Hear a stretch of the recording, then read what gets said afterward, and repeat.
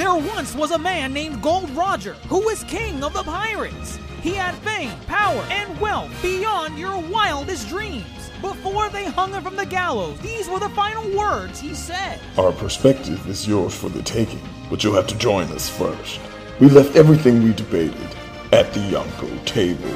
Ever since, pirates from all over the world set sail for the Grand Line, searching for the Yonko table, the table that will make their dreams come true. Yo, everyone. That is the voice of your Yonko host for tonight, Dr. Jace Attorney. And it's been a hot minute since we've had some One Piece greatness back on this pod. For those of you that have been sticking with us for our One Piece Chronicles segment, goodness gracious, it's been a solid 4 weeks. It's been a while. It's been a minute since our last One Piece coverage. In terms of our One Piece Chronicles, for those of you that listen to us, we've been covering the One Piece manga as well as it's been releasing these last several weeks.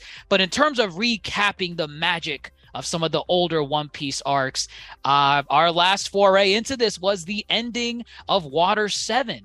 And that's been some time ago. But we are back into the game because we are here to talk about the glorious arc that is known as Thriller Bark, an arc that is somewhat divisive in the One Piece community for elements that are both really good in Thriller Bark and elements that people didn't really want to see again in One Piece.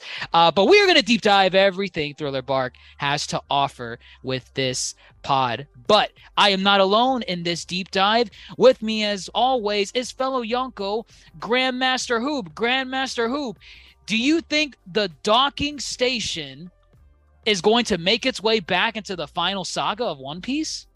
Oh my gosh, yes. Ew. Better. That'd be so funny.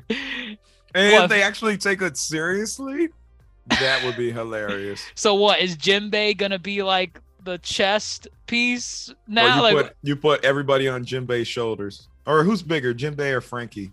I don't know. I guess part two Frankie would be bigger than Jinbei. Wait a minute. I'm so sorry. Why are we talking about Thriller Bark? As the good Nino Desposado has said, nothing happens here. Oh, nothing happened? Is that what we're doing? Yeah, why are we talking about Thriller Bark? We're here to talk about the nothing that did not happen on this arc. Nothing happened. Right, nothing happened. Exactly. Well, we got to explain why nothing happened. Sure, I guess.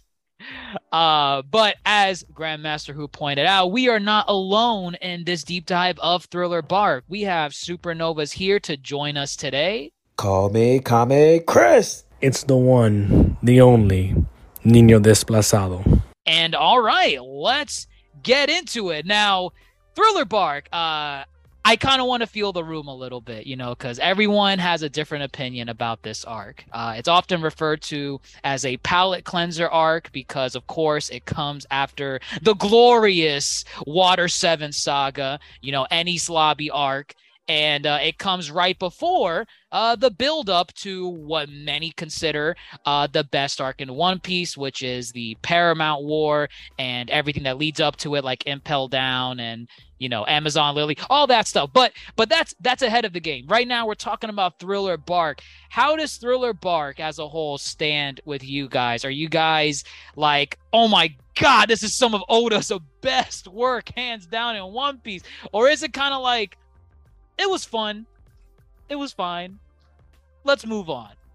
I think it's good. I think it has some good elements. I think it was necessary because I think there needed to be some time between, what's it called? Enies Lobby and Saboti, which we'll see. Because that, I don't know if anyone would have survived reading week to week, going from Enies Lobby, and then the next thing you see is Saboti. I don't think anyone would have been able to function. I think this arc was very necessary, and especially because of the outcomes of this arc. This arc, there's a lot of things that happen at the end of this arc that are very important to the story. And this is what I always hear about Thriller Bark. Regardless of your opinion on the meat of Thriller Bark, people always gravitate towards its ending. The ending of Thriller Bark it's heavy stuff. It's it's some good One Piece content. It's just everything you have to get through to get to that point. And again, you know, I like Thriller Bark. I'm not going to sit here and hate on Thriller Bark saying like, oh my God, terrible arc. Oh God, I wish we skipped it. But it is one of the lesser arcs of One Piece where it's kind of like its own secluded adventure. And in a lot of ways, it's kind of like Skypiea 2.0 in a way where it's like it's a secluded adventure that I feel like Oda was testing the waters on. What do my fans want to see? Do they want to see world moving events like Enies Lobby and Water 7, or do we still want to see some arcs where they just go on a silly adventure like Skypiea? Skypiea was a silly adventure in the sky. Until it wasn't. Until it wasn't, right. Until it wasn't. And Thriller Bark, for I would say 80 to 90% of it was just a silly adventure in Halloween Town. There's a lot of heart in Thriller Bark. I think people forget the heart that is in Thriller Bark. And I'm going to point it out as it comes up. Okay. But I think Thriller Bark is necessary as far as, yeah, you just did this whole saga, Water 7. It was a lot. It was heavy. Like, let's just take a break. And it is very similar to Skypiea. But it's like, just give us time to get to know Frankie with the crew. Give us time to, see how they're interacting. But also, it does expand the world. We meet, I guess, I don't know, foreshadow. We meet 2 Shikubai here. Shikubai. Yeah. No, Shichibukai. Shichibukai. Go ahead, sound it out. We meet 2 warlords here. We do. And if anything, Thriller Bark is just the last chess piece they needed to set before the next saga. I think so too. I think, and I have to shout out Totally Narc Mark because his review of Thriller Bark is really good. If you have after you're done eating here and you're still hungry for dessert, go check out Totally Not Mark's review because he has some really good valid criticisms of it, which I'll mention like when we get to them.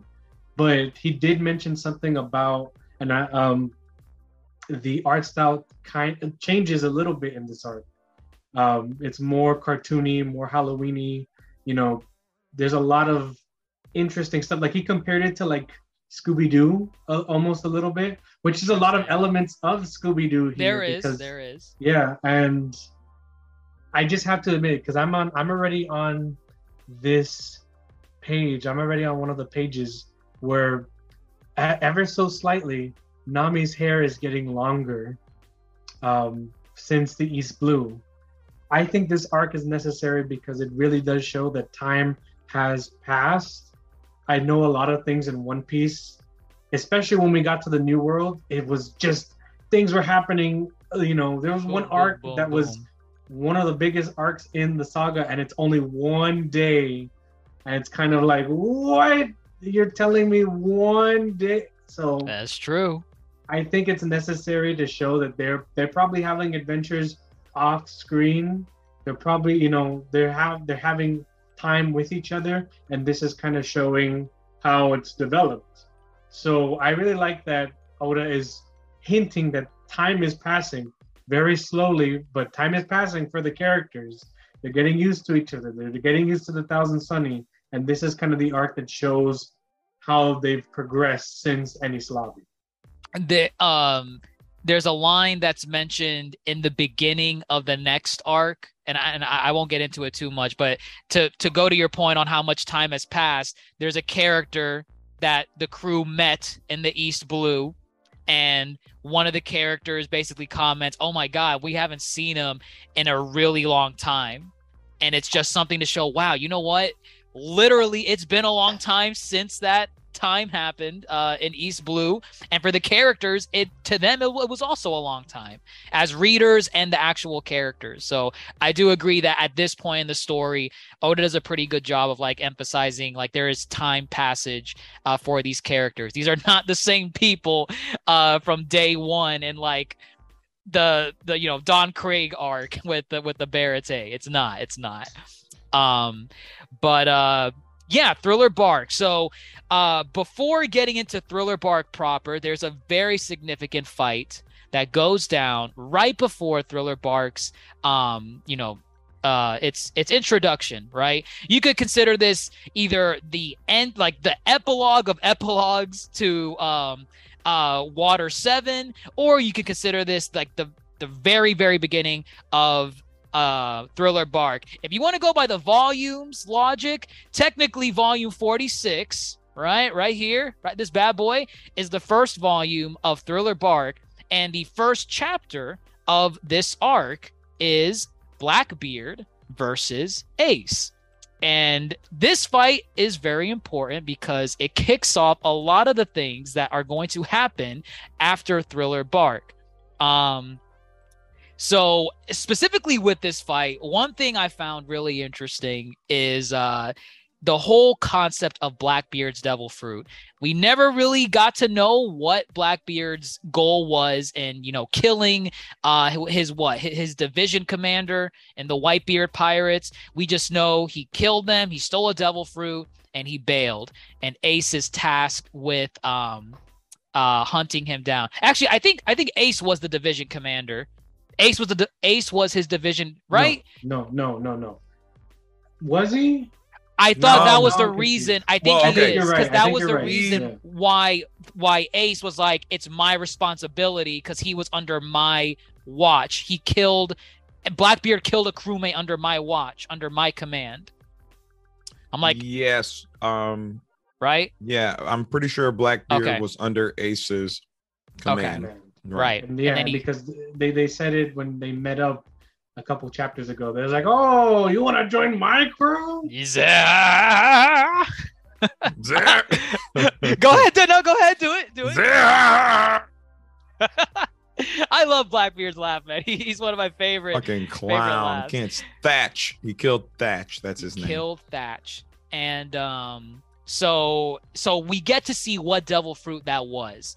And it's the Yami Yami no Mi, the dark fruit. It is a darkness devil fruit. And there's just certain things about the devil fruit that is really cool when you consider its like category. So, for example, it's considered a Logia type. Nope, calling BS on that right now. But you know what's okay, Nino? Why do you call BS? Because what is your understanding of what a Logia type is? Go ahead. Okay, because yes, it fits on paper. That's what Oda's telling us. Like, oh, this is just another devil fruit. This one's darkness, and all the Logias we've seen are fire, lightning, sand, like elements.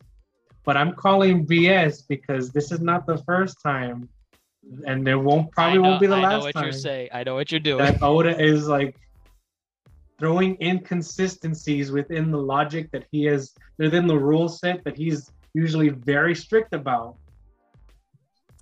So, true. I'm just saying that I know that we can't speculate because I think that's for more of like when we do the episodes where Blackbeard comes up again, like in the more recent episodes, like week to week, I'm definitely gonna bring this up. That if we see him again, I'm gonna be like, we're gonna see him again. Yeah, if it talks like a duck and quacks like a duck, but they say it's a goose, it's probably a duck. I mean, it's very true. There are devil fruits that Oda classifies early on as him saying this is a paramecia devil fruit. That is the law. And then turns out hundreds of chapters later, he's like, but did I really say that? I think it's purposeful misdirection. Purposeful misdirection. It's an established thought, established idea, and then he says, but what if it wasn't truly established? What if the characters that I've created were actually flawed in their classification system? So it could be a misidentification on his own part. It could be. Cause what? It's a Logia type, or at least that's what he's calling it. It's a Logia type. He is darkness. He is darkness. However, it's a Logia type with an asterisk, a very, very big asterisk. Blackbeard does not become darkness itself. Similar to all our other Logia types. You got Crocodile, he becomes sand. Eneru, he becomes lightning. Blackbeard does not become darkness. He is still, you can still touch Blackbeard. Blackbeard does not become darkness itself. However, it's a very interesting devil fruit because it has gravity into its kit. It can suck in like a black hole. It has those elements as well, but it also it sucks in things in a literal sense too. Blackbeard takes damage. He sucks in damage because of his fruit, and it gets amplified a lot more than how it traditionally would be felt. So if someone were to punch, like Ace, if Ace were to punch Blackbeard, and he did not have the Yami Yami no Mi, it would probably hurt. You'd be like, ow, that stung. Why would you do that? When he eats the Yami Yami no Mi and Ace punches him in the face, this man will be screaming on the floor. It amplifies the damage that is taken. At the same time, it almost acts like hockey in a way, because it negates devil fruit powers as well. And there was a long-standing theory until very, very recently that Blackbeard did not know how to use hockey because his devil fruit basically negated devil fruit powers. And it turns out that is not the case. I was gonna be shocked if Blackbeard did not know hockey at this point in the story. Yes, Blackbeard has a devil fruit that negates other devil fruit powers, and that's how he fights against Ace. Did you guys like this fight? Was it, kind of just standard, like, all right, it's cool, it's nice, different? Anime wise, and I'm sure Kame Chris can speak to this too. I mean, it's not the best looking fight or choreographed fight, which is fine, but it's like, as a reader or as a watcher, you think Ace has this fight in the bag, and then you realize, oh shit, he doesn't. And so it's kind of, this rug pull where it's like, our heroes, our protagonists are always safe. And watching this, you're like, oh, he's not safe. He might be fucked. Well, you see, here's the issue. Ace ate the flame fruit when he should have eaten the main character fruit. Because this is not about. Oh goodness! Not about Here we go. This is about Monkey D. Luffy, if I remember correctly. I mean, you're not wrong, but again, Ace has been built up to this point to be quite strong. And it's a big deal when he gets beat. Right, that's what I'm saying. So it was like nobody is safe. Even I think up until this point, we haven't watched. A relatively good character, like morally good, lose. Oh my! You know what? This chapter. The ending of this chapter, is very reminiscent to one of the more recent chapters. Also involving, you could say that he's a brother of some kind, because the narrator or an off voice that doesn't have a body is explaining what's happening and saying, oh, in this time it's the narrator saying this event will shake up the entire pirate world. And in the other chapter, the more recent chapters, it's you see the thing that shakes up the entire pirate world, but it's more of a cover-up. It just rhymes. It's like poetry. Yes, Mr. Lucas. I mean, for sure, the narrator at the end of this chapter, because you don't get to see the conclusion of this fight, at least not yet. Ace is just Ace is up against a wall, as Grandmaster Hoop said, and we're gonna see him go all out potentially. But you don't see the conclusion of this fight, and you get the narrator basically saying, the conclusion of this fight is gonna shake up the pirate world, and it damn well did. Had this fight not happened, we would not get the subsequent arcs that happened up until the time skip in One Piece. Because if this fight did not happen, we wouldn't have the rest of One Piece. Right. As we know it. It would be an entirely different story. It would be very different. Yes, it would. Very, Oh very my God, different. hugely different. Goodness. And Yeah. he did not throw around that phrasing lightly. Like he was being like, sometimes people say Oda like bait hypes. Like he's like, oh, I'm gonna say this and try to like, hype up people because it's really not something that's gonna happen. He was being serious here. Did this change the world of One Piece? And it damn well did. But Blackbeard has a very interesting devil fruit. Gets expanded on a little bit as time goes on, and that's basically all we get with Blackbeard versus Ace. At that point, we shift gears back into Luffy and the crew, the Straw Hats. They're heading towards the Florian Triangle. Lady Kokoro basically gave them a fair warning before heading off, saying, your next stop is Fishman Island, technically, but to get to Fishman Island, you have to sail through the Florian Triangle, and it is a place where ships go missing, unknown creatures roam those waters, and it's a spooky place. It is very spooky, and I think Oda wanted to test some waters here to see, what's something zany I can do in this arc. Because the first thing they find is basically like a barrel shoots up a flare in the middle of the water, and that of course is attracting someone else to come in and basically grab the Straw Hats. But before that someone else comes in, right, they sail past a ghost ship and everything's very spooky. The atmosphere is chilling, and the introduction of one of my favorite Straw Hats is coming in. Grandmaster, what does he say? What's his first line? Go ahead. Sorry. Go ahead. Yo, yo, yo. And it's a very grim setting because he's It's just super a skeleton. slow. It's Yeah, super, it's super slow and like it's super spooky. scary. It's Yeah, like, it's scary. It's like, what is And that? I think he turns and looks at them. Yes. Yeah. Usopp is shitting bricks.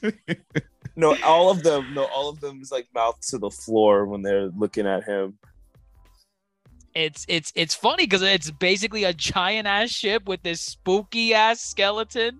I mean, it's funny too because they hear the song first and they're like, oh my god, that's a ghost ship. Like, who's singing that? And it's funny because they look and they see someone on the ship, but they can't tell what it is, and like it starts zooming in slowly. It looks at Chopper first. And these guys are scared like to the bone. Oh, To the bone. like this is just so funny. These guys are petrified, and funny enough, they send the crewmates that are not scared to go investigate this ship. They send off Luffy, Sanji, Chopper, and Usopp ain't going on that. Hell no. Hell no. Goodness. But the tone. Well, they drew lots. They drew Yeah, I was gonna say they drew sticks. They drew sticks. I feel like even if they did draw like the crappy end of those sticks, Usopp and Chopper were gonna try and weasel their way out. They are not going on that ship. But the tone shifts very quickly because Nami, Sanji, and Luffy, they board the ship. And immediately, without hesitation, they get introduced to the very prim and proper Brooks. He has a very nice introduction. He's all happy. He's nice. He's polite. Kind of pervy. Very pervy, actually. Yeah, he's a major perv. He's definitely a major perv of the series, for sure. And I think we can begin the critique of. This is where Oda really started being a little too pervy. There are always moments because this is a shonen, and unfortunately, shonen mangakas have a bad tendency, and Japanese cultures suited this way, where they're like, "Ooh, teenage boys, you know what they need? Sexualization of women," and it's just humor that I don't think lands well. I've gotten used to it, but one of the first things he says is, "May I take a look at your panties?" Excuse me. I will admit, even as a kid, I never found like perviness in characters like all that funny. I kind of like some of their other quirks. Like that is one of the first words that he exchanges with Nami. He notices her beauty. He's like, oh my God, you're actually quite beautiful. You're quite attractive. Can I take a look at those? Can I please take a look at those undergarments? And it's like, Jesus Christ, man. It is literally one panel. It is one panel from his introduction. And he immediately just starts asking these questions.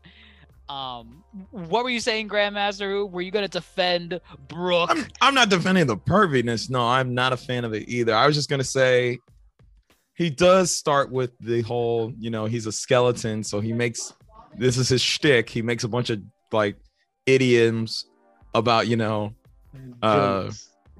And, like he says, I met eyes with you before if I had eyes, like stuff like stupid stuff like that. Cause he's funny. He's a comical character.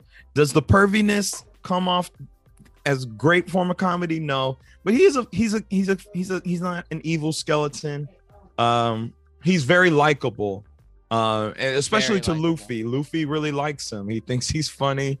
He thinks he's like the coolest thing, a talking skeleton with an afro. It is freaking awesome. I love it. The first thing that Luffy says, and I think this is quality writing. Luffy, the first thing he asks after busting a gut says, "Do you still have to poo?" Do you still have to?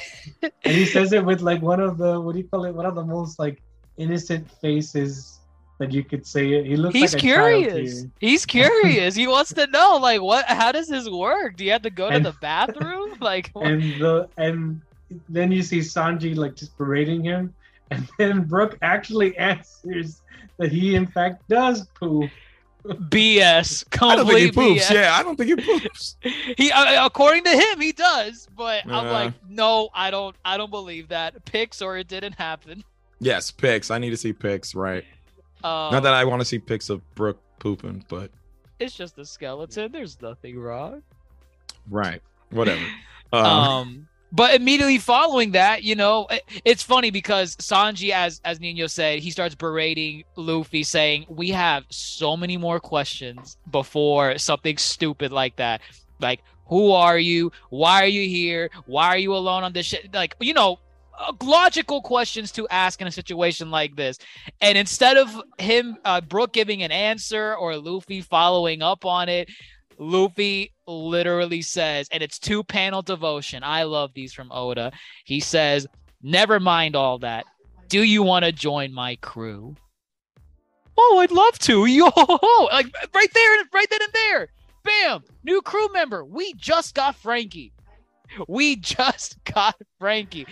That is insane. I heard someone say, and I'm not going to mention them, but their opinions have been a little polarizing, to say the least. But they were saying that this was a gag from Oda, and like, of course, and I was like, huh?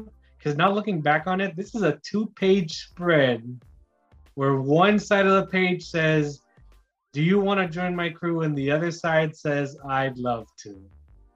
I don't know how more on the nose Oda could be with that. What? So this person was basically saying that it was initially a gag, that Oda wasn't serious? Oh, yeah, no, that Oda BS. wasn't serious about Brooke, and that he was trying to like be like, haha, it's just a joke throughout the entire arc until the end where he like earns Luffy's. And I'm like, I don't know. I really don't know about this. I wouldn't call it a gag. Yeah, I wouldn't call it a gag. Hooper TV pointed this out. He said the way, it was very traditional in the East Blue Saga how a crewmate would join, and then same thing with Chopper as well. But then from Robin, everybody has a very interesting arc when it comes to joining the crew. Yeah, they're all very different. So this is like the first time. Well, not the first time. I guess Zoro was like the first one. He's like, "Hey, I heard about you. Join my crew." But Brooke, yeah, right off rip, you didn't think he would be asking this guy to be part of his crew. You're right. We did just meet Frankie, so it's like, damn, another crew member like that. And right. They kind of like, I mean, like do gag it in a way, because right after that they're like, oh no. He like, well, I can't because I don't have a shadow, so yeah, I can't go in the sun, so I'm no good.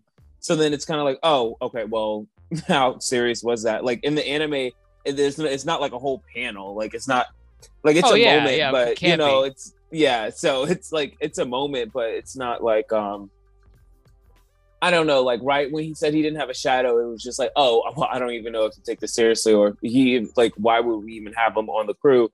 But then as the story progresses, you're like, okay, of course. See, I think that's the beauty of it, is that it seems like it's going to be a gag, and then you really just don't know what's going to happen. And to build off of like what we're talking about this, Oda had Thriller Bark planned for a good minute. This is some background knowledge with Thriller Bark. He knew that he wanted to have a song for a very special character that was going to make his debut in Thriller Bark before Thriller Bark was going to happen. And he wanted this song for both the manga that he was going to draw and the anime, to the point where he was in the middle of Enies Lobby. It was either Enies Lobby or Water 7. And he reached out to an anime composer. I can't remember the name, but it was a very famous anime composer in the industry. And he asked this composer, hey, I'm in the middle of an arc right now, but there's an arc coming up where a character is going to be introduced, and I want to have a song for this character, rather than me like making it up on my own and then for the anime to then go back and try to add like, you know, the melody and all that. Can you make the melody and then I add like the lyrics and how the song flows and whatnot? So Oda wanted to make a song, a very important song. And funny enough, he said, he told this composer, you know, you have a year to put this together because I am about a year away from getting to Thriller Bark. This man did not get to Thriller Bark from this moment until 4 to 5 years later. So that kind of puts into perspective. He had this planned 4 to 5 years before he got to Thriller Bark. To say that Oda was not serious about having Brook join the crew at this point, I call major BS. He reached out to an anime composer to draft something that is whimsical and musical so that it can be played in the anime for this character. Like this is heavy. And then, you know, even this is kind of jumping ahead a little bit, but there's an actual like 2-page spread of the song, like the full Binks's Brew song that the characters sing. And it has the rhyming, it has the flow. It's a real song. It's a beautiful song. It's a very beautiful song. I know a lot of people are manga readers only. I highly implore you to watch the Binks's Brew. Like listen to it. Come out. Have you listened to it? Yes, I listened to Binks's Brew. Oh, I remember a time you had not listened to it before. I think it was because I didn't recognize the name. I know what Brooks's song is. I just was like... You can call it Binks's Brew or Bink no Sake. Maybe I remembered it as Bink no Sake. Yeah. But I had heard of Binks's Brew before. It's Brooks's literal theme for joining the crew. But of course, as we said, Brook is not ready to join the crew yet. He has his shadow taken away. They all ask him, hey, what do you mean? How does that make sense? You got a shadow missing? And he informs them that the Shichibukai that stole his shadow was none other than Gecko Moria. Gecko Moria. We're already on to another warlord of the sea. And I don't think it's at this point that he tells them anything about like his background, right? He doesn't tell them. No. We don't learn that till a little later. We don't know anything. Yeah, we just know. Yeah, he doesn't have a shadow. Okay. He has to stay in that ocean because of the fog, and the sun. There's no sun that shines through there. He mentioned that he died. Like he ate a devil fruit, right? He does mention the devil fruit. He mentioned because he has to explain why he's a skeleton. Right, and he mentions, he ate the fruit. What is it? The revive fruit. It just revives him. Yep, it just revives you. Basically, a 1-up. Right. So that's it. And then what was the reason why he's a skeleton though? Like his soul got, because he's in the Florian Triangle when he died, his soul could not find its way back. Oh, right. It doesn't make you a skeleton, but his body had decomposed. Right. That's what it is. Because he could not find it again. I think it was he recognized the afro and he's like, there's my body. Yeah, look at the afro. But I've been missing. I couldn't find it. I think he couldn't find it for a couple years. So something like that. Yeah. Yeah. Right here. My spirit wandered around in search of my body for an entire year. So naturally, it would just be bones. Which is kind of a bad stereotype that they did there, because there was a thing that like afros would last longer. Like it's some like because it's so kinky. So then, but that's not obviously real, because if you decompose, your hair will be lost too. So it's kind of like, this is another insensitive stereotype on the afro. Well, I mean, they even address it though, because Zoro says like, I've never heard of a skeleton with hair before. That doesn't make any sense. And then Brooke literally says, well, I just had very strong follicles. See, that's it. And I was gonna get there. Strong. And then, but like, even then, Zoro's like, that still doesn't make any sense. It doesn't. They're pushing it. Who's the real racist here? Right. Zoro was put on. Oh man. But from there he just basically mentions the whole, if he goes out into the sunlight, that's why he's stuck here. If he goes onto the sun, he's gonna wither away, disappear into dust, because he needs his shadow. Those who do not have their shadows are forever shunned away from the sun. So he needs his shadow back, and if he gets his shadow back, that's when he would be more than willing to join the crew. So that's when they immediately notice. I think one of the ghosts from Perona's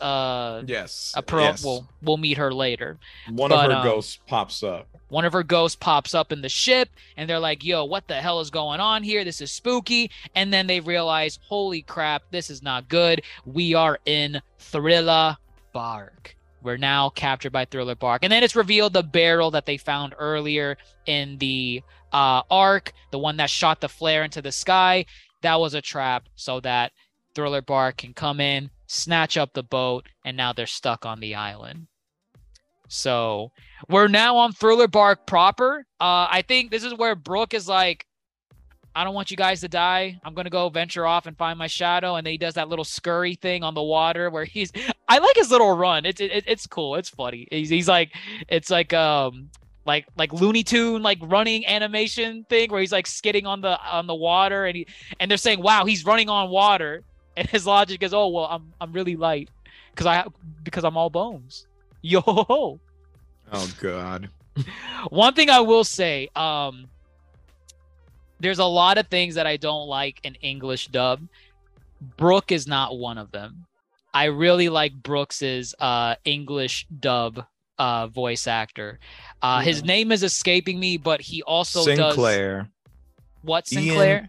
Ian Sinclair. Ian Wait, Sinclair. You don't like the Japanese voice actor? No. I mean, like, for English dub, there's usually a lot of English dub that I don't like, and that's just because I don't get the same like feeling of the character from them. Brooks's English dub is not one of them. I like Brooks's English dub, obviously, as well as his Japanese voice actor.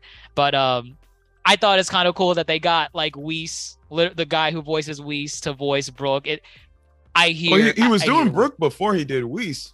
But it sounds literally like it sounds like verbatim exactly like which is later Whis, but or I guess at that point it's like, wait, does Whis sound like Brooke or does Brooke sound like Whis? Well, I am team. I think Brooke is black. Brooke is black. right?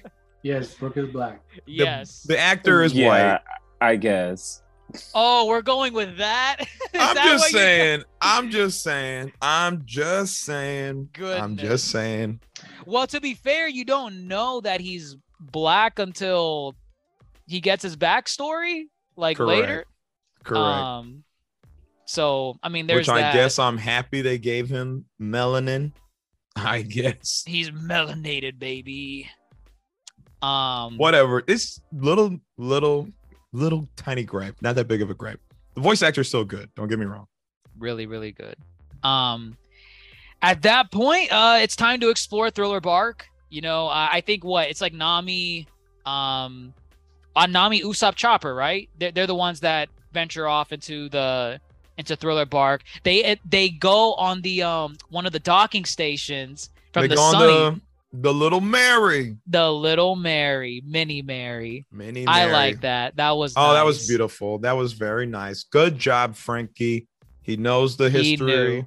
Yeah, that was just really nice. Well, no, it was because Nami went in on him and cursed him out because he like made something else, and she was like, "What are you doing? You could use enough." He used something else. He touched her wave runner from Skypiea. Yeah, she was like, "What are you doing?" And then what he made was that. Right, that's true. He cares. He's earning. He cares. That's some good crew points right there for Frankie. Yeah, he was official at that. I mean, he was official before this, but he is more than official now. This is someone you can rely on. Granted, I forget why. Why did those three go? That was a weird. They drew lots again, didn't they? Oh, did they draw lots again? I don't remember how exactly they determined it. I don't remember. Yeah, it's not too important. I mean, these are the first ones. Because those three are the most But if we don't know this one very specific detail, how will we understand the inner machinations that Oda was trying to portray? I don't know, Grandmaster. Tell us. We're good. Tell us. I thought it was interesting because those three are like the most scared. So you're bogging us down. I'm not. We're good. We can move on. They were all happy that the Mary came back. They're happy that the Mary came back. So one thing I do want to point out, like up until this point, that was happening a lot in this episode. They were eating a lot. Like, I don't know if you guys ever noticed in these moments, but they are like eating down. Like, food is so important. Abundant. Every time they like have those moments where it's like right before they go somewhere, or even like they just take a rest. Like, it's just the descriptions that Sanji gives about certain food. I'm like, why is it like, they just really dig into food itself, but they don't really like expand on it too much. You know what I mean? Like, it's not like that big of a deal, but they do make it a big deal in those moments. Just want to throw that out there. Well, but wait a minute. Food's not that important right now. Not until the Food Emperor saga. Hold up. I would just like to point out, to Chris's point, Sanji makes everybody's dish like what they like, Oh, he does? Majority of the time, Sanji will make specifically what they like, unless it's like, unless it's like, this is what we're eating type of deal. He's very much, he'll make what everybody enjoys, which is something to point out, I think, to add to the point. It's not that everybody's eating. Everybody's eating what they want to eat too. Oh, like when they're eating dinner with Brooke and they actually have like a table set up. Is that what you mean? No, he's saying like he's cooking specifically what they want, and it's not like any restrictions, or like he's not make any ultimatums or anything about it. He used to do that. He used to do that. Yeah, okay. He does that for like everybody specifically, especially like Nami or Robin. Like, it's always something he always caters to everybody specifically in a very nice way. No, that's important to point out, because there's some implications of food later on in the story that that we'll get into when we get into it. But yeah, so Usopp, Nami, Chopper, they go off to explore. It's not even like 2 seconds, they start screaming. It's like, okay, there's a problem right there. They're either kidnapped, lost, they're getting attacked. The arc is starting proper. And it's not a One Piece arc unless the crew splits up. They always got to split up, whether all individually or in Group A versus Group B. It ain't a One Piece arc unless everyone's off doing their own thing. Well, it's good to have, pairings, see how, because it's fun. You could have, a certain, theme of the plot progressing with one group, and then you have another one progressing with another group. And that's exactly what happens, because as soon as they leave, Luffy, Sanji, and the rest that stayed on the ship, they're experiencing their own problems. All of a sudden, this is where Oda kind of lost me with how weird he was starting to be in this arc, and it's like, Oda, come on. Nico Robin gets licked by an invisible thing. Come on now. Just slobbered over. He plays with everybody. He takes Zoro's sword, pulls Luffy's cheeks, and then this was uncomfortable for everybody, I think. It was just weird. And of course, it gets worse. It gets worse. It definitely gets worse, right? I mean, listen, you don't see, because, this invisible man is known as Absalom, right? Everyone's favorite Absalom. He's invisible. God, you're right. Yes. You're right. Oh, this makes it 100 times worse. It makes it 100 times worse because we know what type of character he is. And I mean, he's invisible. You can't see it, but when he's licking Robin, there's slobber going into certain areas. And I'm like, Oda, God damn it, man. Why?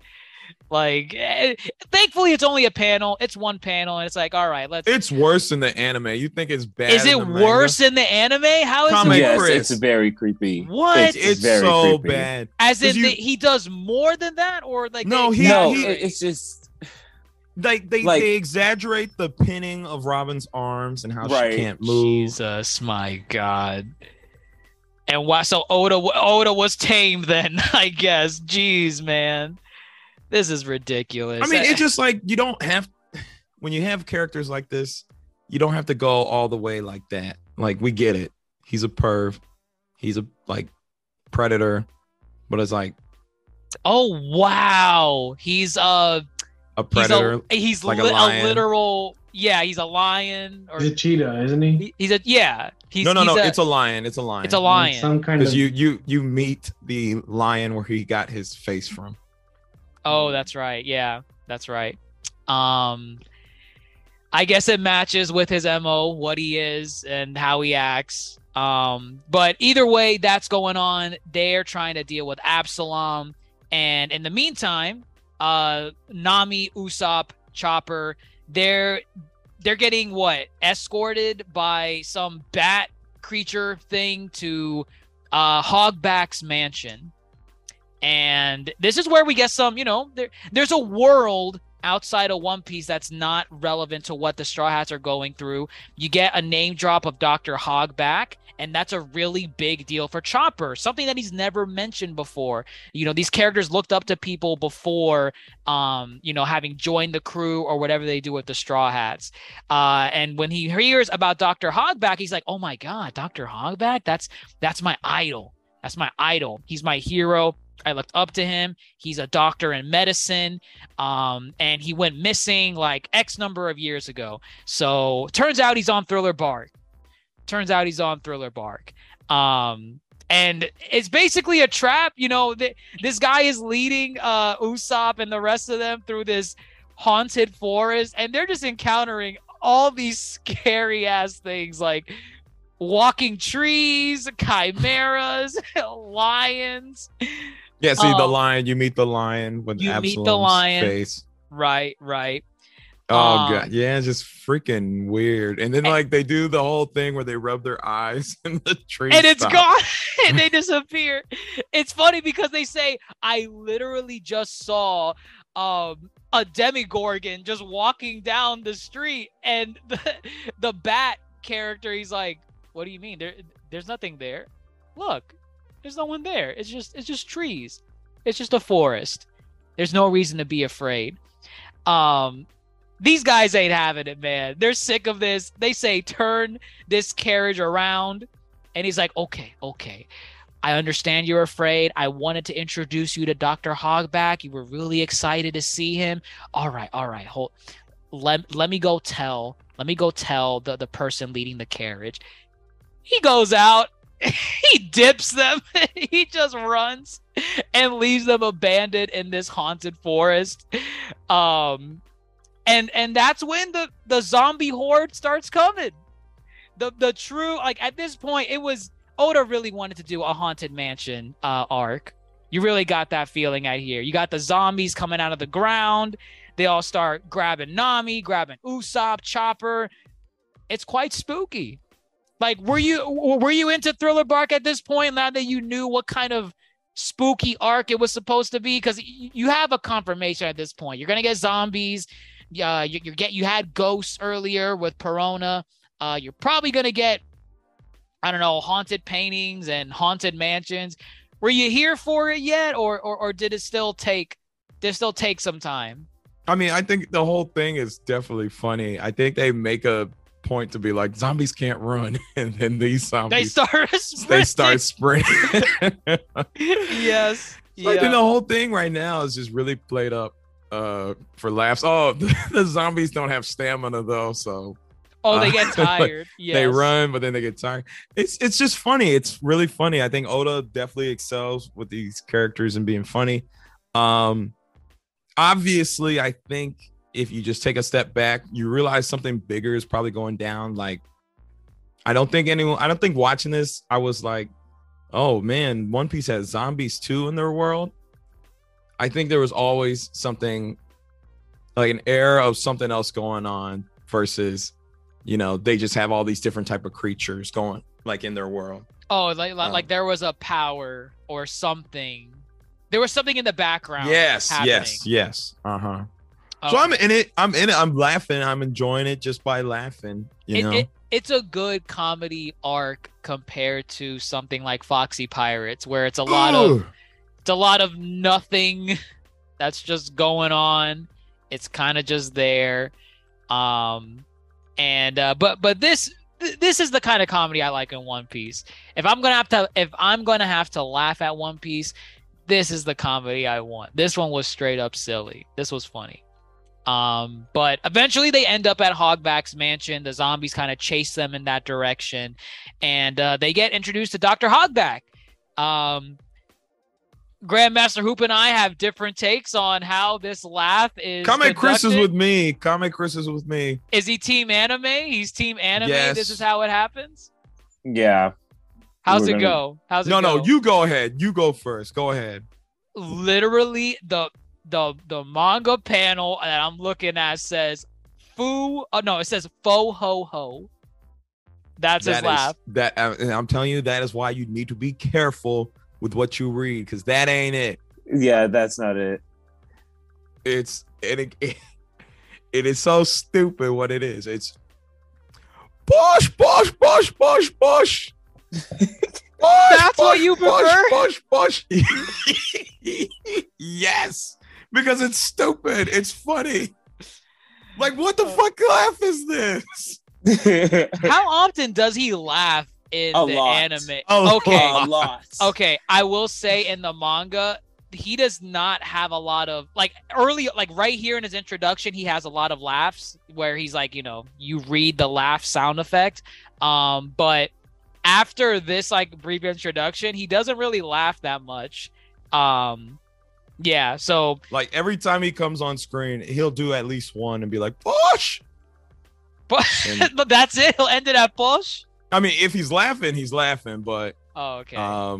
But Brook does it too, though. In the anime, he laughs a lot. He laughs all the time. Okay, yeah, Brook, they have it in the manga where, like, you see all the dialogue bubbles where he's like, yo, so that's his shtick. With Hogback, though, he only has it like in the beginning. After that, he doesn't really drop the laugh too much.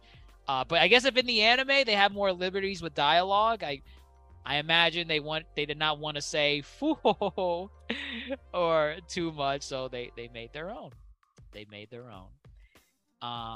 But Dr. Hogback doesn't seem antagonistic at first. He's very welcoming.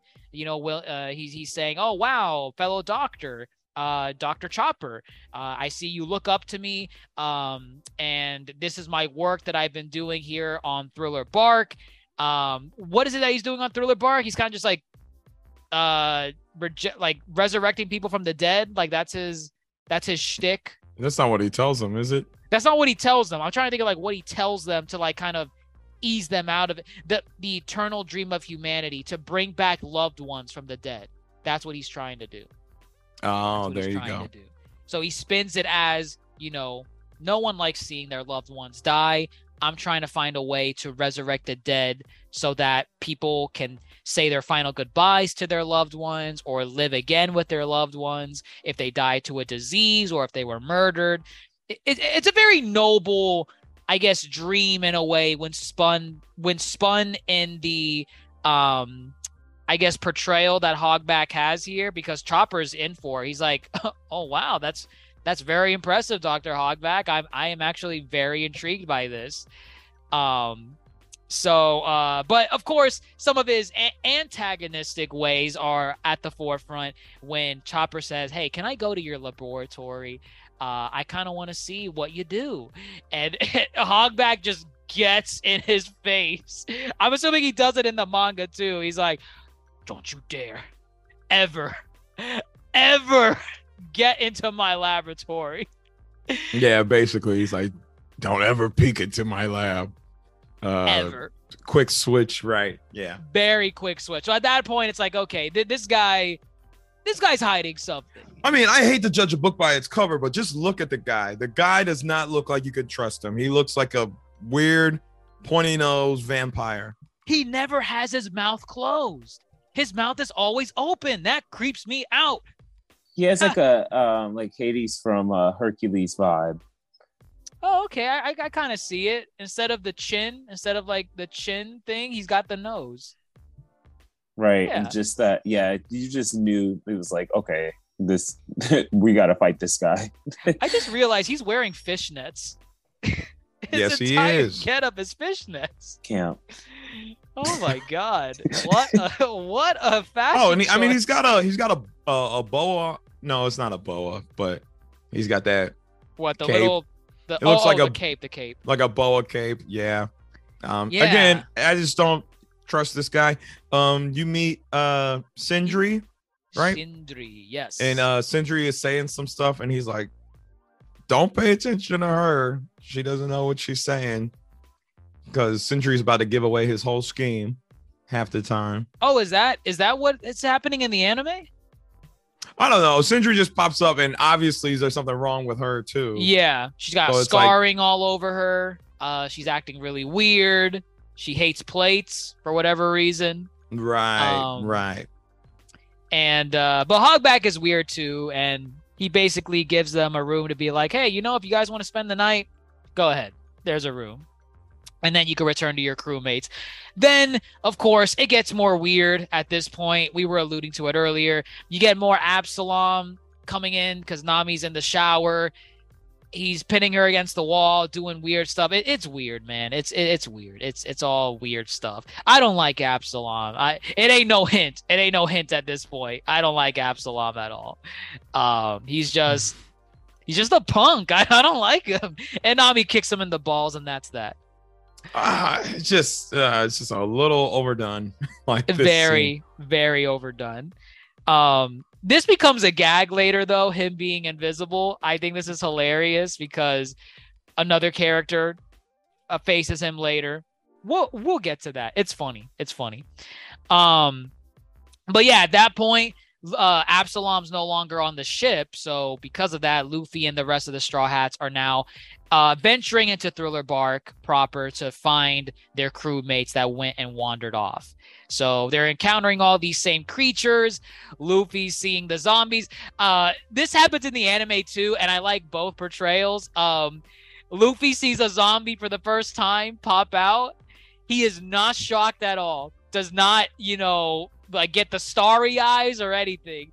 He just sees a zombie come out, and he just walks up to it casually and just starts pushing the zombie back into the ground. And the zombie just loses its shit. It just gets so angry. It says, "What the hell are you doing? Why are you pushing me back into the ground?" And Luffy's just staring at it. Why? Like, just, he's like, "Are you an old man with grave injuries?" And it's like, how does this make any sense? How does this make any? The anime did it perfectly. I love the anime's portrayal of this scene. Oh, you watched it? Yeah, a lot of Thriller Bark gets memed from its anime. Oh, okay, gotcha. That is a very, very notorious scene where it's one of the few clips you see a lot from Thriller Bark. Luffy pushing the zombie back into the ground and the zombie screaming at Luffy saying, "What the hell are you doing, man?" So it's all cool. It's all cool. But yeah, zombies are not a big deal to the Straw Hats. They know how to handle them. They're relatively weak for the most part. They just got big numbers.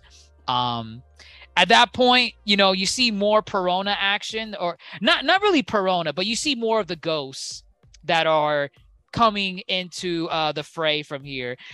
These are just funny little lines that they say when the ghosts kind of go into the characters, because it elicits negative emotions. Negative emotion, yes. What are some of the things these guys say? Like, oh, I wish I was born as a worm, or who says that?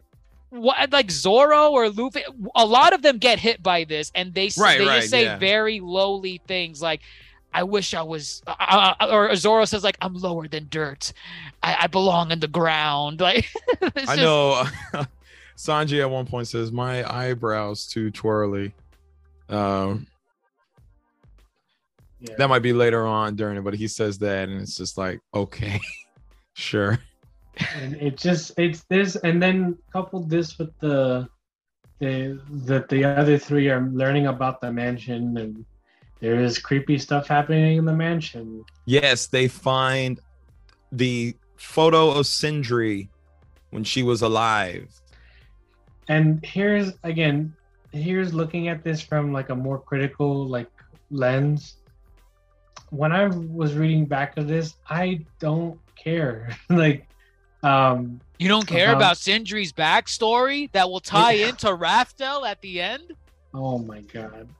But it just these things just seem very mid. They seem very like, oh, things are happening, the plot's progressing. We understand that they all have, they all are learning about a mystery in this place. But the mysteries aren't necessary.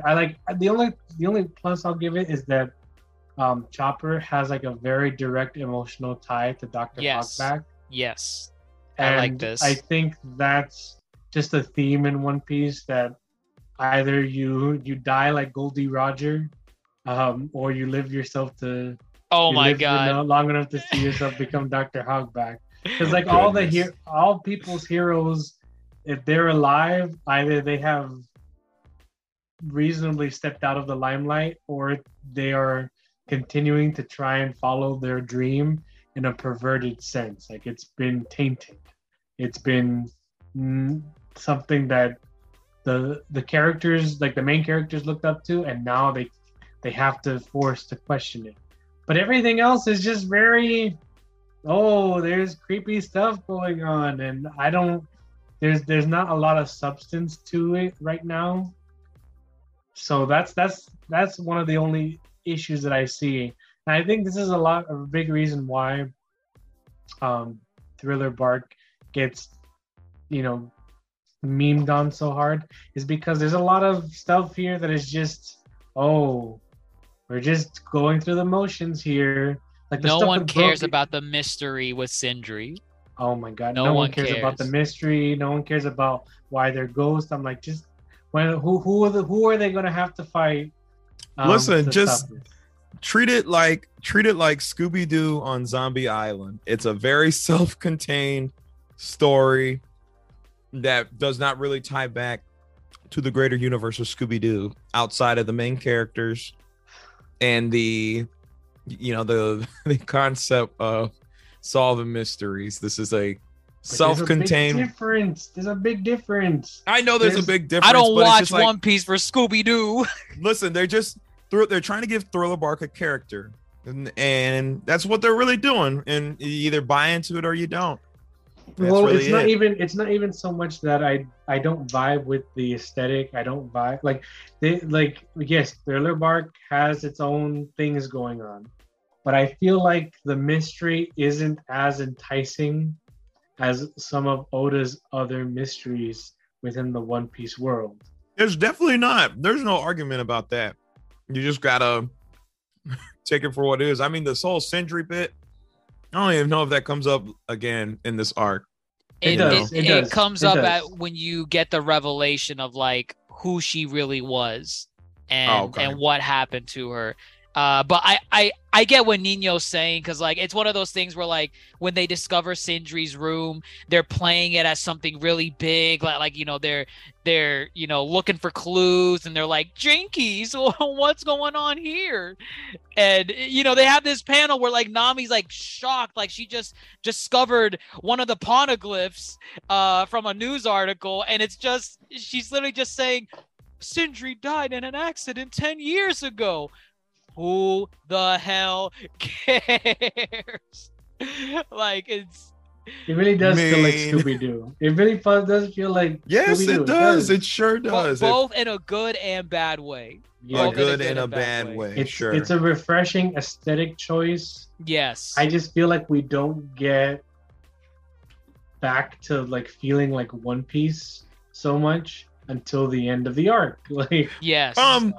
Well, yes. There's some other points that I think feel like One Piece. We'll get to them. Some of the matchups. Yeah. Well, I would also say when it comes to Brook's backstory, that feels like One Piece, a tie-in that you did not expect or ever thought. Oh yeah, would come no one expected. Because this is.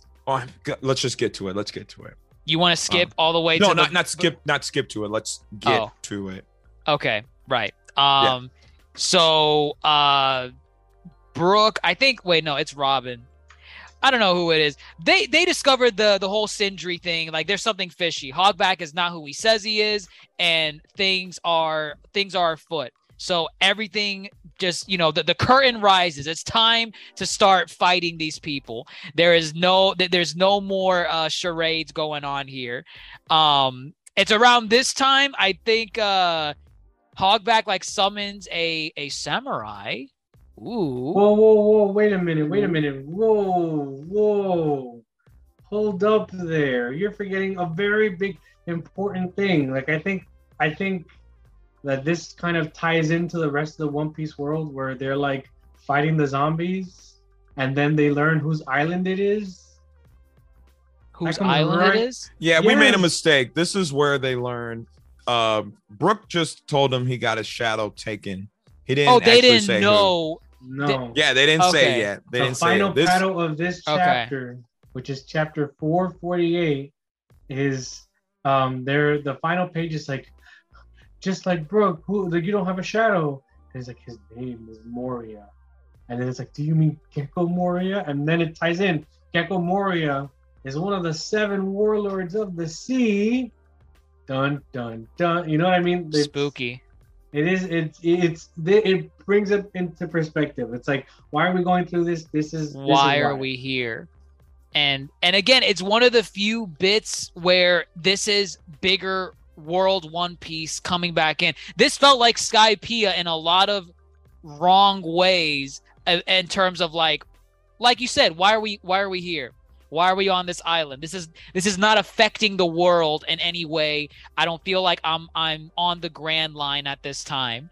But that's when you get the name drop of Gecko Moria. And funny enough, I don't think you see Gecko Moria physically yet. I think you get like maybe a silhouette of him, and he's this giant ass dude. Like I don't know how the anatomy works in One Piece a lot, but this guy is just does whatever massive. The fuck it wants. Whatever it cares to do.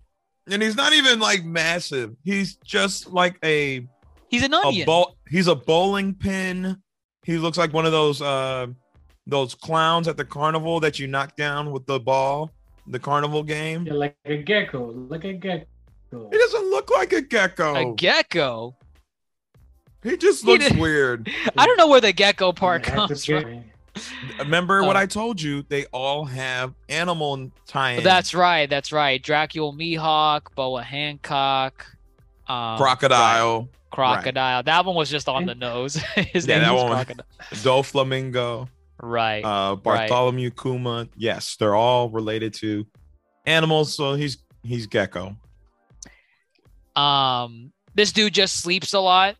Very lazy. We don't know too much about him, just a silhouette, but we know he's involved in this game. It's Luffy's second warlord that he's about to face off against. Because Luffy's about to fight this guy. There's a warlord that's scheming and causing all this chaos to happen. Luffy's going to have to kick some ass, okay? At this point, you got introduced to all the villains proper. You get Absalom. You actually see him this time. You see what he looks like. He's like a half man, half lion thing. No one cares about Absalom. He has an invisible devil fruit. That comes into play much, much later. And then you have Perona. A lot of people like Perona. Perona's kind of cool. I like her. But people really like Perona. I think I like her later on when she comes up again, randomly. You like her relationships later, like kind of who she plays off of? Okay. Yes. Okay. Yeah, I guess kind of here she's just like she's a lackey.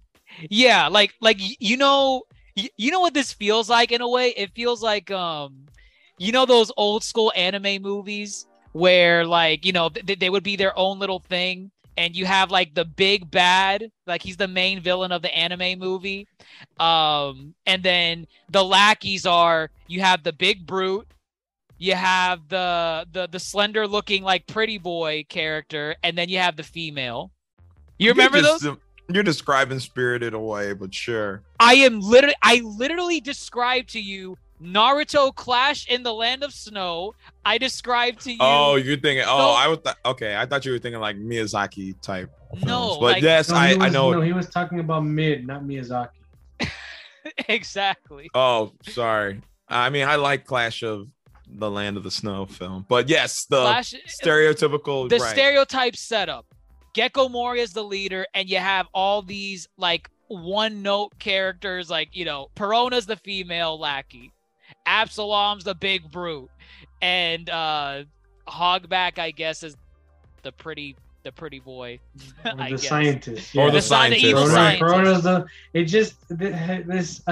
it feels very generic, like it feels like one of those one-off anime movies, like a one-off One Piece movie. It also doesn't, because this whole crew, like I will say, this crew doesn't seem like they go together. Like they all are kind of like Perona seems like the less demented one. She has her own quirks. You know what I mean? Yeah. But the other two are just downright disgusting.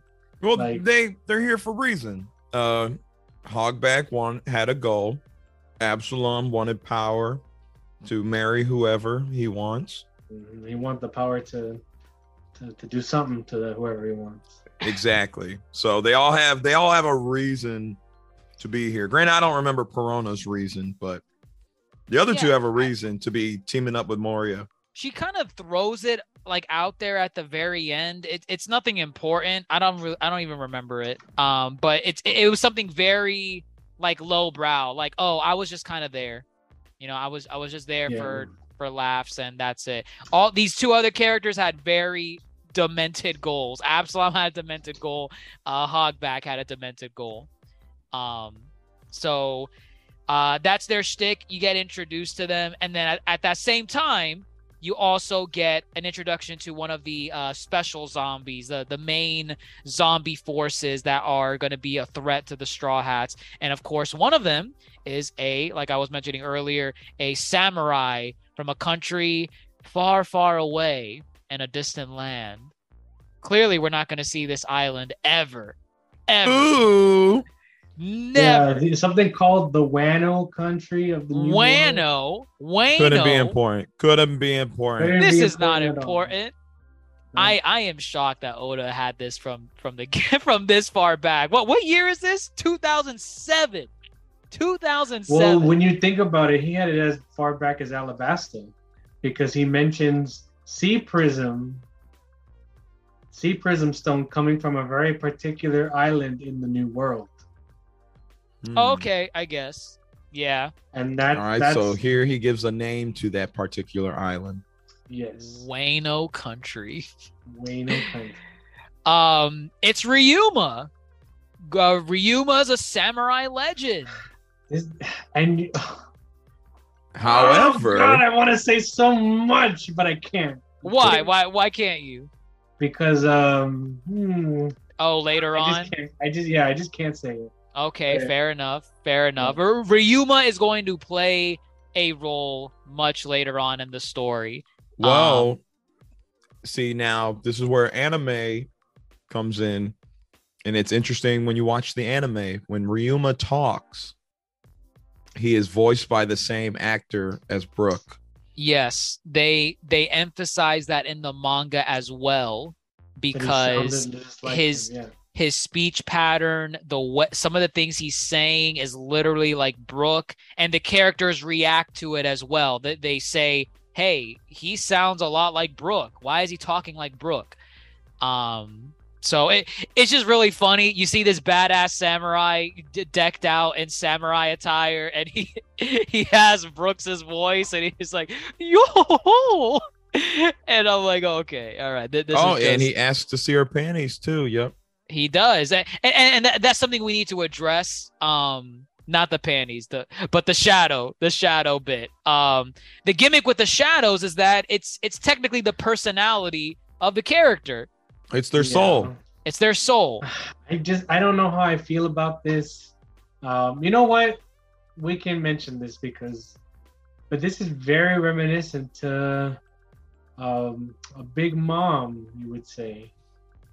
Okay. Similar powers, yeah. Similar skill set, yeah. I see it. It's just very funny how Thriller Bark is the Hot Topic version of Big Mom's Disney World. Actually, I dare even say Big Mom. Again, this is getting really ahead. Big Mom, Gecko Moria, and I don't remember her name from Dressrosa with the toys. Oh, the girl. Yeah. Yeah. All very similar skill set. Right.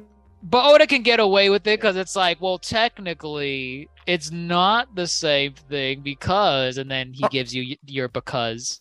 Yeah, they're not the same thing. I think if anything, there's a lot more stakes here when you get your shadow taken. Yeah, because you can't even step out into the sun. So you'll just burn up in the sun. But right. Man,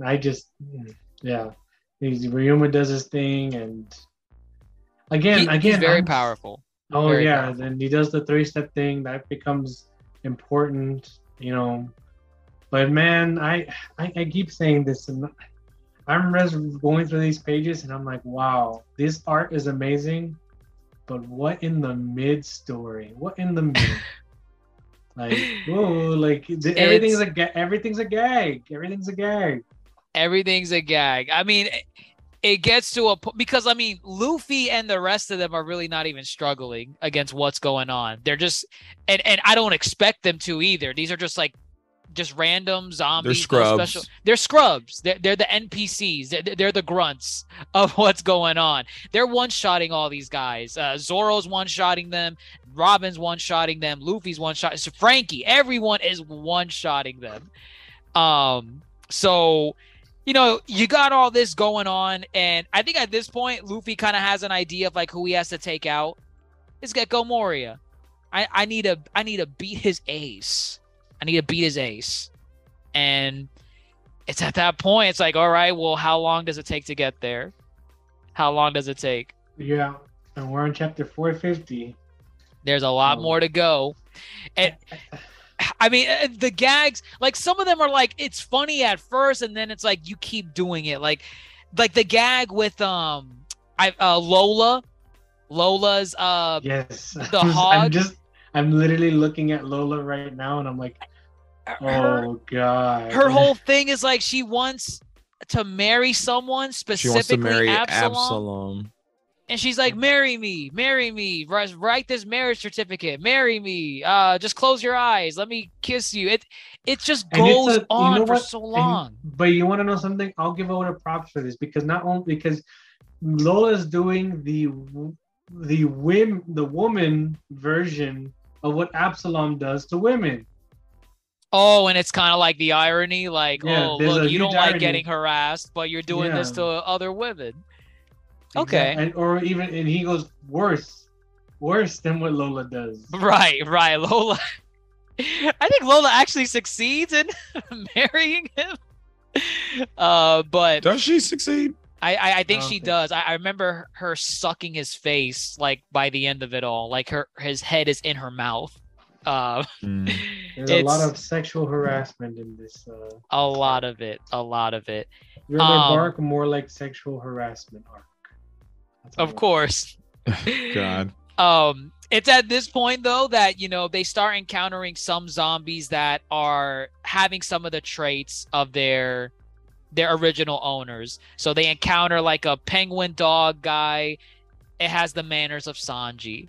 They meet some random swordsman. It has the attributes of Zoro. Oh, you're like, oh, okay, hold on. Okay, I'm sorry. I don't want to. All right.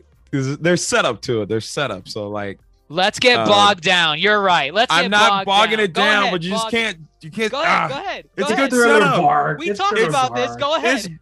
It's good setup. Go ahead. Okay, go. So that the Brook, the samurai takes out Nami, Usopp, and Chopper. Like takes them out. Like, so that's worth noting that they're out right now. And then Luffy and crew are going through the castle and they're beating up the zombies. And they don't even notice that Sanji disappears. Sanji's out of nowhere. He's gone. He's off panel. They don't even realize he's gone until like much later. And so then you go back to Usopp's crew, Usopp, Nami, and Chopper. And they run into all these animals and they're fighting these animals and they're actually like losing. And then one of the animals is about to attack Nami. See, it's good setup. And then he says, "You're right. It leads into Laughdale with the poneglyph." I forgot. I am trying to give you a good thriller arc proper. The penguin steps in and says, "You can't hurt a woman. I won't let you hurt this woman." I mean, yes. I acknowledge it. It was a cool scene because it was like, oh my God, yeah, Sanji was missing, kind of like a Scooby-Doo thing where they all don't realize that they're each slowly going away one by one. It was fine. It was like, oh, okay. I mean, it's not the greatest thing in the world, but the way they play it off, again, they're like really trying to dive into this world that they're creating. But here's my issue. Time is just doesn't exist because this is happening all in one night. I really want to be, I really want to emphasize that they're going through the thing. They're still going through the castle. How big is this castle that Sanji's doppelganger penguin dog ugly face thing is like already with Nami? It's very fair. Cool. I mean, granted, we don't even know if it's nighttime because the fog is covering everything. Yes. But yes. Good point. It is a lot of things are moving at a quick pace. I think that's fine. It was cool. You weren't expecting Sanji disappearing means this penguin's gonna come up and have Sanji's powers. But cool setup. Yep, Zoro's disappearing too, and then eventually Luffy's gone too. And that is when they show you kind of what's going on with Luffy. And you see Moria has Luffy. And he basically is like, all right, give me the scissors. Let me cut your shadow off. And snip. Yeah. And then there's they also, what do you call it? Robin and what's this guy's name? Oh, Frankie meet the most, dare I say, what's it called? The spider monkey? Yeah, the spider monkey. when I saw him, and he's the big threat that he's like a mini boss compared to the big boss. Like he's the mini boss, yeah. Yeah. It just, take a look at him, and I'm just like, I guess this is what we're doing now. Why are we here? Why are we grinding in caves in this JRPG? It does feel like a video game. Like everyone split up, and this just seems like it's an interesting thing to think about, to play through. Like if you were actually playing this, you'd be like, what's in the castle? It'll be fun as a game, yeah. Yeah.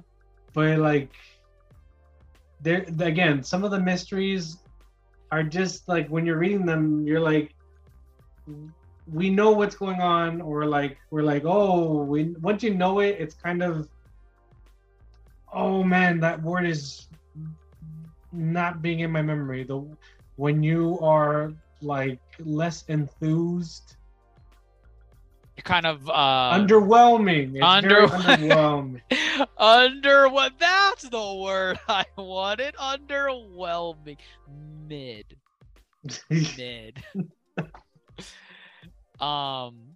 Yeah, I mean, this spider monkey fight is not even like that big of a deal. I think Robin and Frankie deal with it rather quickly. They struggle with it a little bit, but it's over and done with, and it's like, all right, why did we have this? No, that's not what happened. Then bog us down, Grandmaster. Oh, this is not a bog down. This is you pretty messed important. up. This is pretty important. Tell you us messed the up. importance of... They are fighting that monkey spider, and they're not doing anything to it. And from the sky, you hear... Yo-ho? Yes. You hear... it's Brook, and he's falling from the sky. There's also something very small that I want to mention, but very quickly. Robin can sprout wings. Yes. Oh, yeah. It's a... upgrade.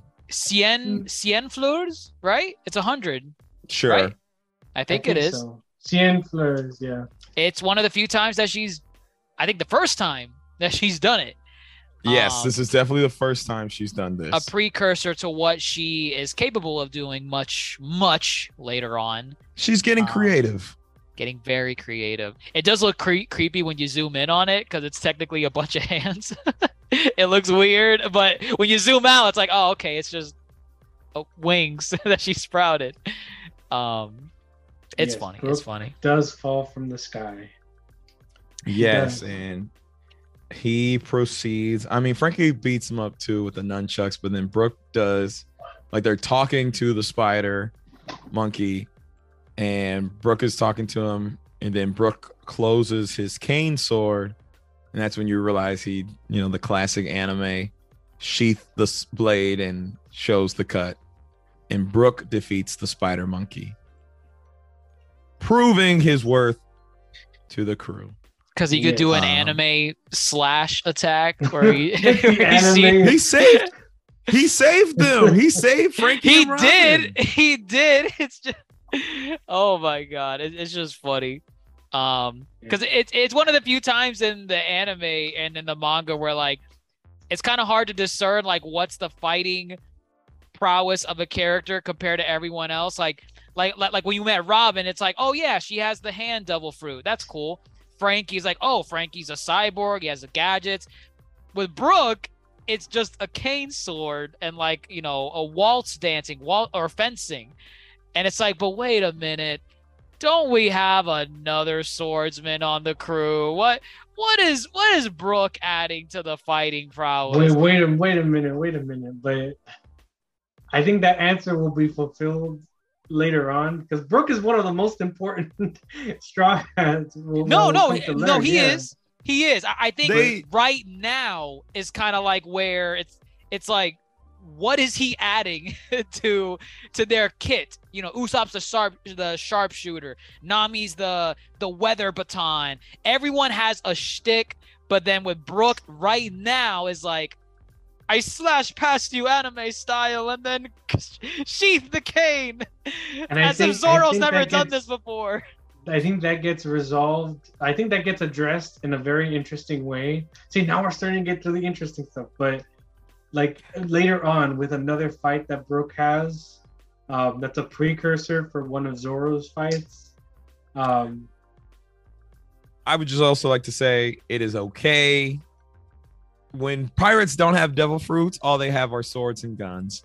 So no, that is totally. You do not need a devil fruit to stand out amongst any, the crewmate of the Straw Hats. No, I'm just saying, no, what I'm saying is if this crew was like a measly old pirate crews, everyone carries a sword, I mean, oh, okay. So the fact that they could potentially have two swordsmen is okay.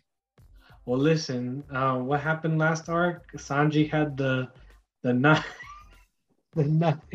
Oh, the cooking knives. Yes. Yes. But yes. If they were a regular pirate crew, yes, but they're not a regular pirate crew. They're supposed to be the best pirate crew ever, and everyone has to be a little different.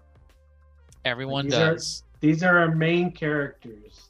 Like look at the main trio: Luffy, Sanji, and Zoro. One uses swords, one uses fists, another one uses his kicks. That's why they're the monster. That's why. Either way, I welcome Brook and his sword. Even he's not the only one. So, but yeah. But it also reveals that once you defeat them, Brook carries around the salt, and salt is the weakness of a zombie. Yes. Oh, just like the sea. Oh, does that mean you can't put? Wait, is it sea salt? Is it sea salt or just salt? Sea salt, right? Because at that point, it's salt. Like it's just salt, table salt, so they can't have salty fries, salt on a pizza. I could have sworn it was just salt, but maybe I don't know.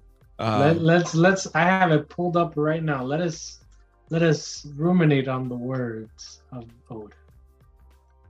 Goodness. The zombies have a certain weakness. Original master, no, blah blah blah. You really knocked it out. I purified it. Ooh. I mean, he's the one that comes with the secret, though, about the salt. He's the one that informs them on how to defeat the pirates. Because again, this is not Brooks's first. Tassel with these guys. No, they know him, right? They know him. Yeah. The humming swordsman. Oh, look out. It's the humming swordsman. He's been here before. Brook has tried to get his shadow back and was not successful in doing so. That's kind of where you get the flashback where I think after saving not Nami, Robin and Frankie, he then goes over to save Usopp and Nami, right? Yeah, but wait. He explains the whole. He explains the whole process. Go ahead. Yes, he explains the whole thing about the shadows and Gecko Moria, and what do you call it? The salt. I can't find if it's sea salt or just regular salt, but I'm just taking it as sea salt maybe. But he explains everything. He explained that he tried to get back, and that he was so scared, and everyone was scary, and. He explains like the mechanics, like the stronger the soul and willpower, and the stronger the body makes a stronger, being. Hence wise, makes a stronger zombie, right?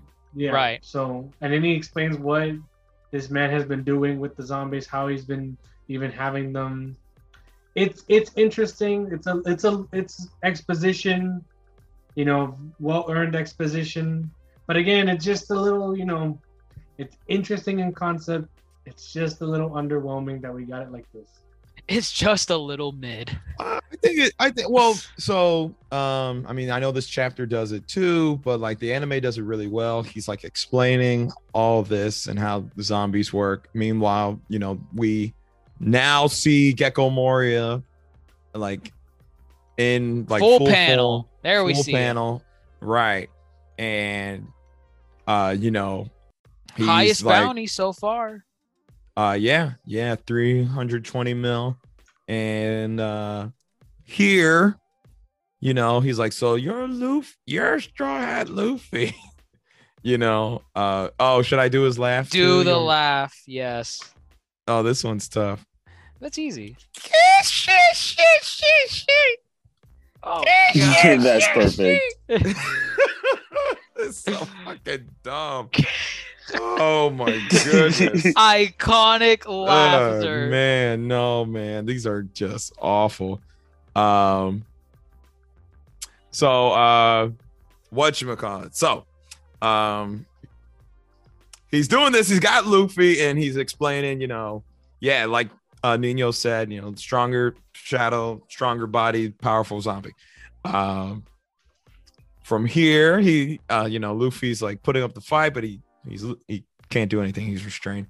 They cut Luffy zombie, and I'm Shadow, and he's disturbing. It is a little bit. I don't know. It's just it was kind of weird to watch Luffy not.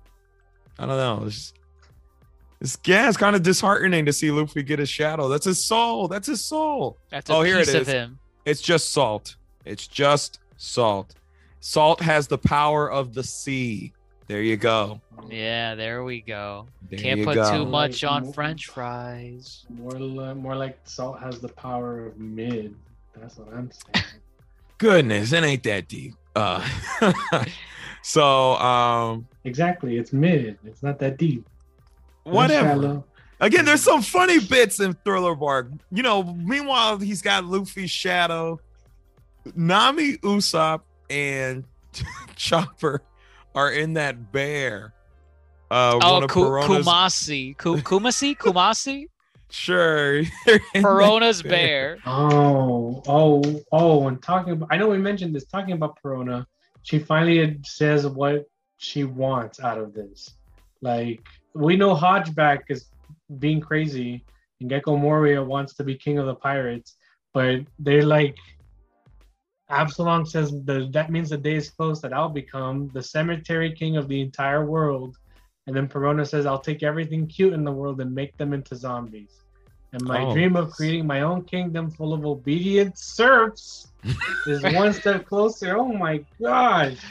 These people are weird. They are. Their motives are just... But you want to know something? They're not as weird as those people in the One Piece fandom that will be like, please let me be your serf. Perona. They are obsessed with Perona. They are a bunch of wackos. She's great character design. Yeah, I like her design. She's not a Nami copy. I'll give her that. Yeah, exactly. Not a Nami or a Robin copy. Right. People are too busy being horny on May right now. On May, right. Not even no shame to go on the burner account. But one bit of interesting dialogue that I do want to point out before Luffy's shadow gets taken is from Gecko Moria, and it goes in contrast with what Luffy's whole shtick is. He tells his friends, quotation marks, he says, Perona, Hogback, Absalom, go and make me king of the pirates. Excuse you? You want other people to make you king of the pirates? That's the exact opposite of Luffy. Luffy does not rely on his friends to bolster him to become king of the pirates. He chases his dream with them.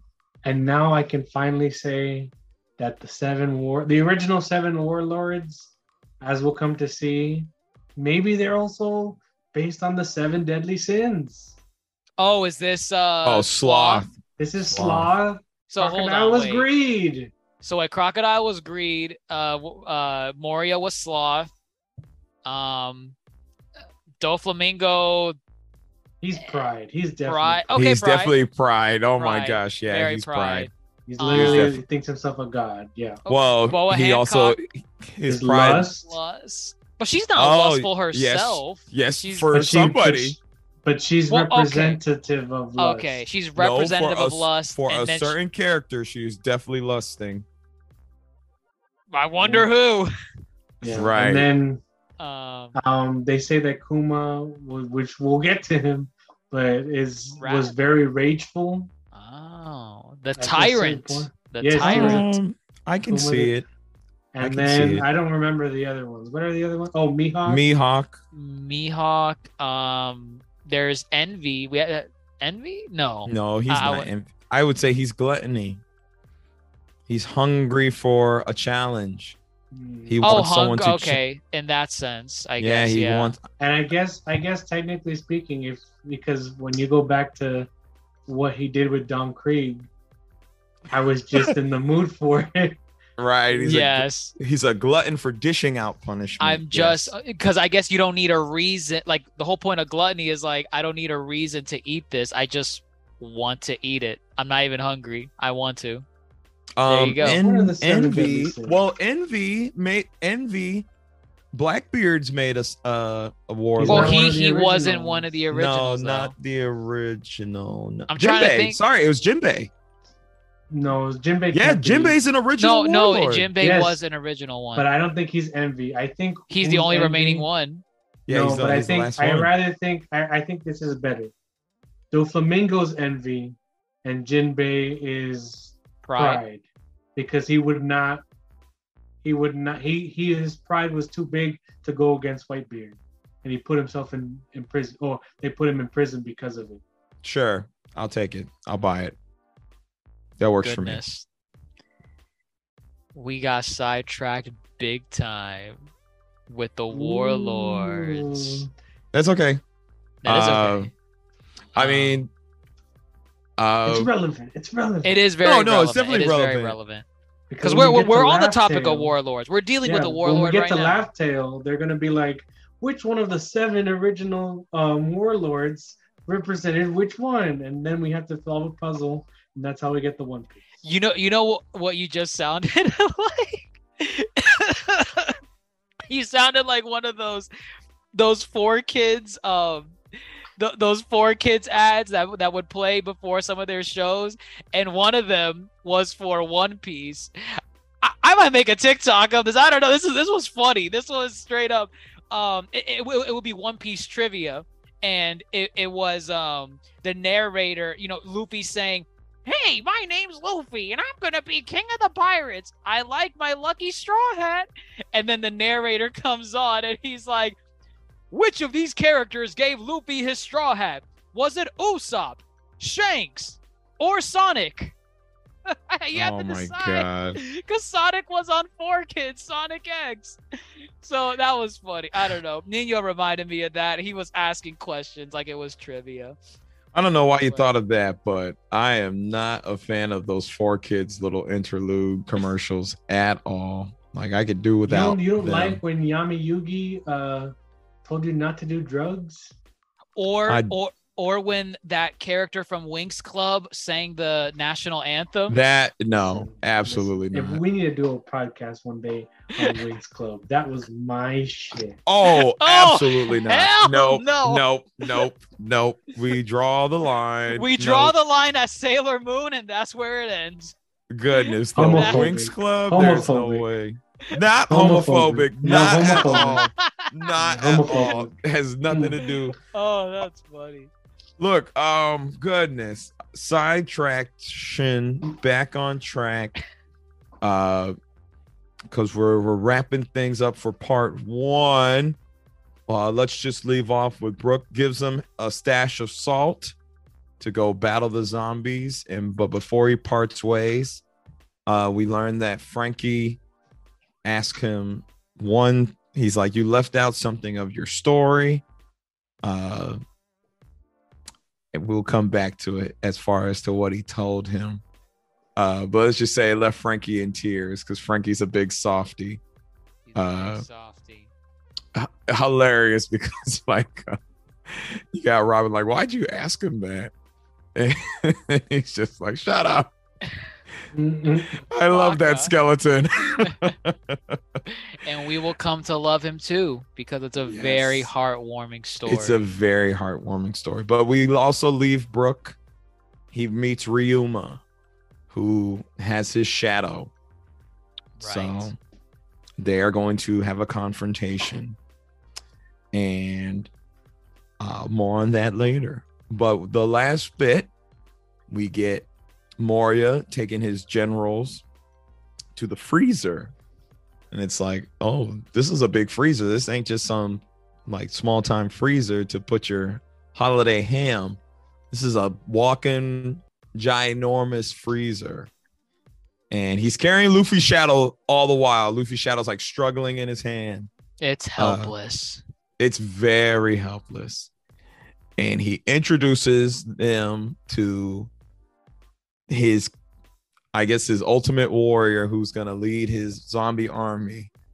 The devil himself, Oars. Oars! The berserker warrior they call the Beast. Crazy. It just feels like all the cliffhangers Oda intended just for the dun dun dun music to play after it. Dun, dun, oh, for dun, sure. Then... This was definitely one of those. Yes. Ooh, he must be powerful. Well, he's a giant and he's been preserved. And he's not just any giant. He's like a devil giant. Well, thing. he's the only giant we've seen that looks like this. He has horns coming out of his head. Yeah, yes. This is something completely different. And apparently he's like he was a tyrant. I mean, not the tyrant like Kuma, but he was a troublemaker. He was a troublemaker when he was alive. He had problems. And he needed to be stopped. I think he was alive like 500 years ago or something? A long time ago. They live a long time, yeah. Yeah. A long time ago. I don't think we get much on Oars after this. Like in terms of backstory, it's just kind of like, oh yeah, he was a giant from centuries ago. Yeah, right. We don't really learn much about him, but I think the scene. So he goes and he puts Luffy's shadow in. I think this is a great place to end it. He starts waking up, and he starts defrosting, and the first thing that comes out of his mouth. Someone go ahead, say it. You say it. You like impersonations. You did Gecko Moria. Well, it's a really fun one because it's Luffy's voice actor, but she takes it down like a bunch of octaves. So she's like, meat. I'm hungry. He is hungry. But it's Luffy. It's Luffy. It's literally. It's funny. That's why it's so funny. He starts calling out for Sanji. He's like, "Give me some food," and everyone's like, "Who's Sanji?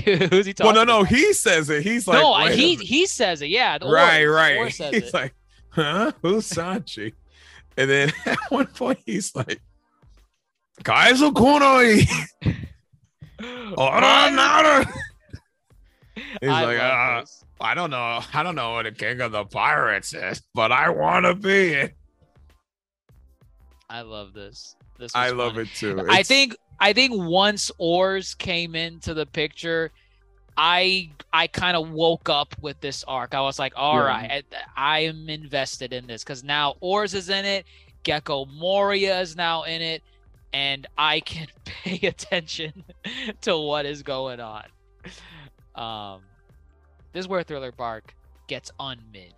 It unmids itself. Yeah, this is the turning point. This gets into the deep side of it. This is a good cutoff point, I believe. Like from here, it raises the stakes, and we start getting some good stuff. That we do. I mean, it gets better from here. I'm excited to get into the second half of Thriller Bark, especially the ending of Thriller Bark. Actually, I shouldn't be excited because nothing happened in the ending of Thriller Bark. What am I saying? Nothing happened at the end. Nothing happened, right? Exactly. But there you have it, folks. There's our part one of Thriller Bark. We underestimated this arc, as we do every arc in One Piece, and we have to split this into two segments. But we wanted to take our time with Thriller Bark. We tried to skip the fluff, and we really did. And there was still a lot to talk about, like good, meaningful stuff to deep dive in part one of Thriller Bark. But as you know, where we left off, from here on out, we'll be covering the Oars battle. We'll be covering Luffy versus Moria, the crew versus Moria, the crew versus Oars, and everything that happens with a certain warlord that appears as well. It's not just a one warlord show. everything that didn't happen with that warlord. Everything that did not happen. It's like he never existed in this arc. Exactly. Good stuff. Well, folks, that's what we have to say about part 1 of Thriller Bark. Let us know what you all think about Thriller Bark in the comments below, wherever you're listening to us on, whether it be Apple Podcasts, YouTube, Twitter, Spotify, Instagram, TikTok, at the Yonko Table. Let us know what you think about Thriller Bark. Is it something that we're missing here that we should be really invested in with his first half? Or is Thriller Bark just, one of those arcs that Oda was kind of just dragging his feet along until, he realized, hey, it's time to pick up the pace. We got great stuff coming after Thriller Bark and towards the end of Thriller Bark. Let us know what you all think. But with that, everyone, that's it for tonight. I'm your Yonko host, Dr. Jason Turney, fellow Yonko Grandmaster Hoop, and Supernova's Nino Desplazado and Comic Chris. Signing off. Take care.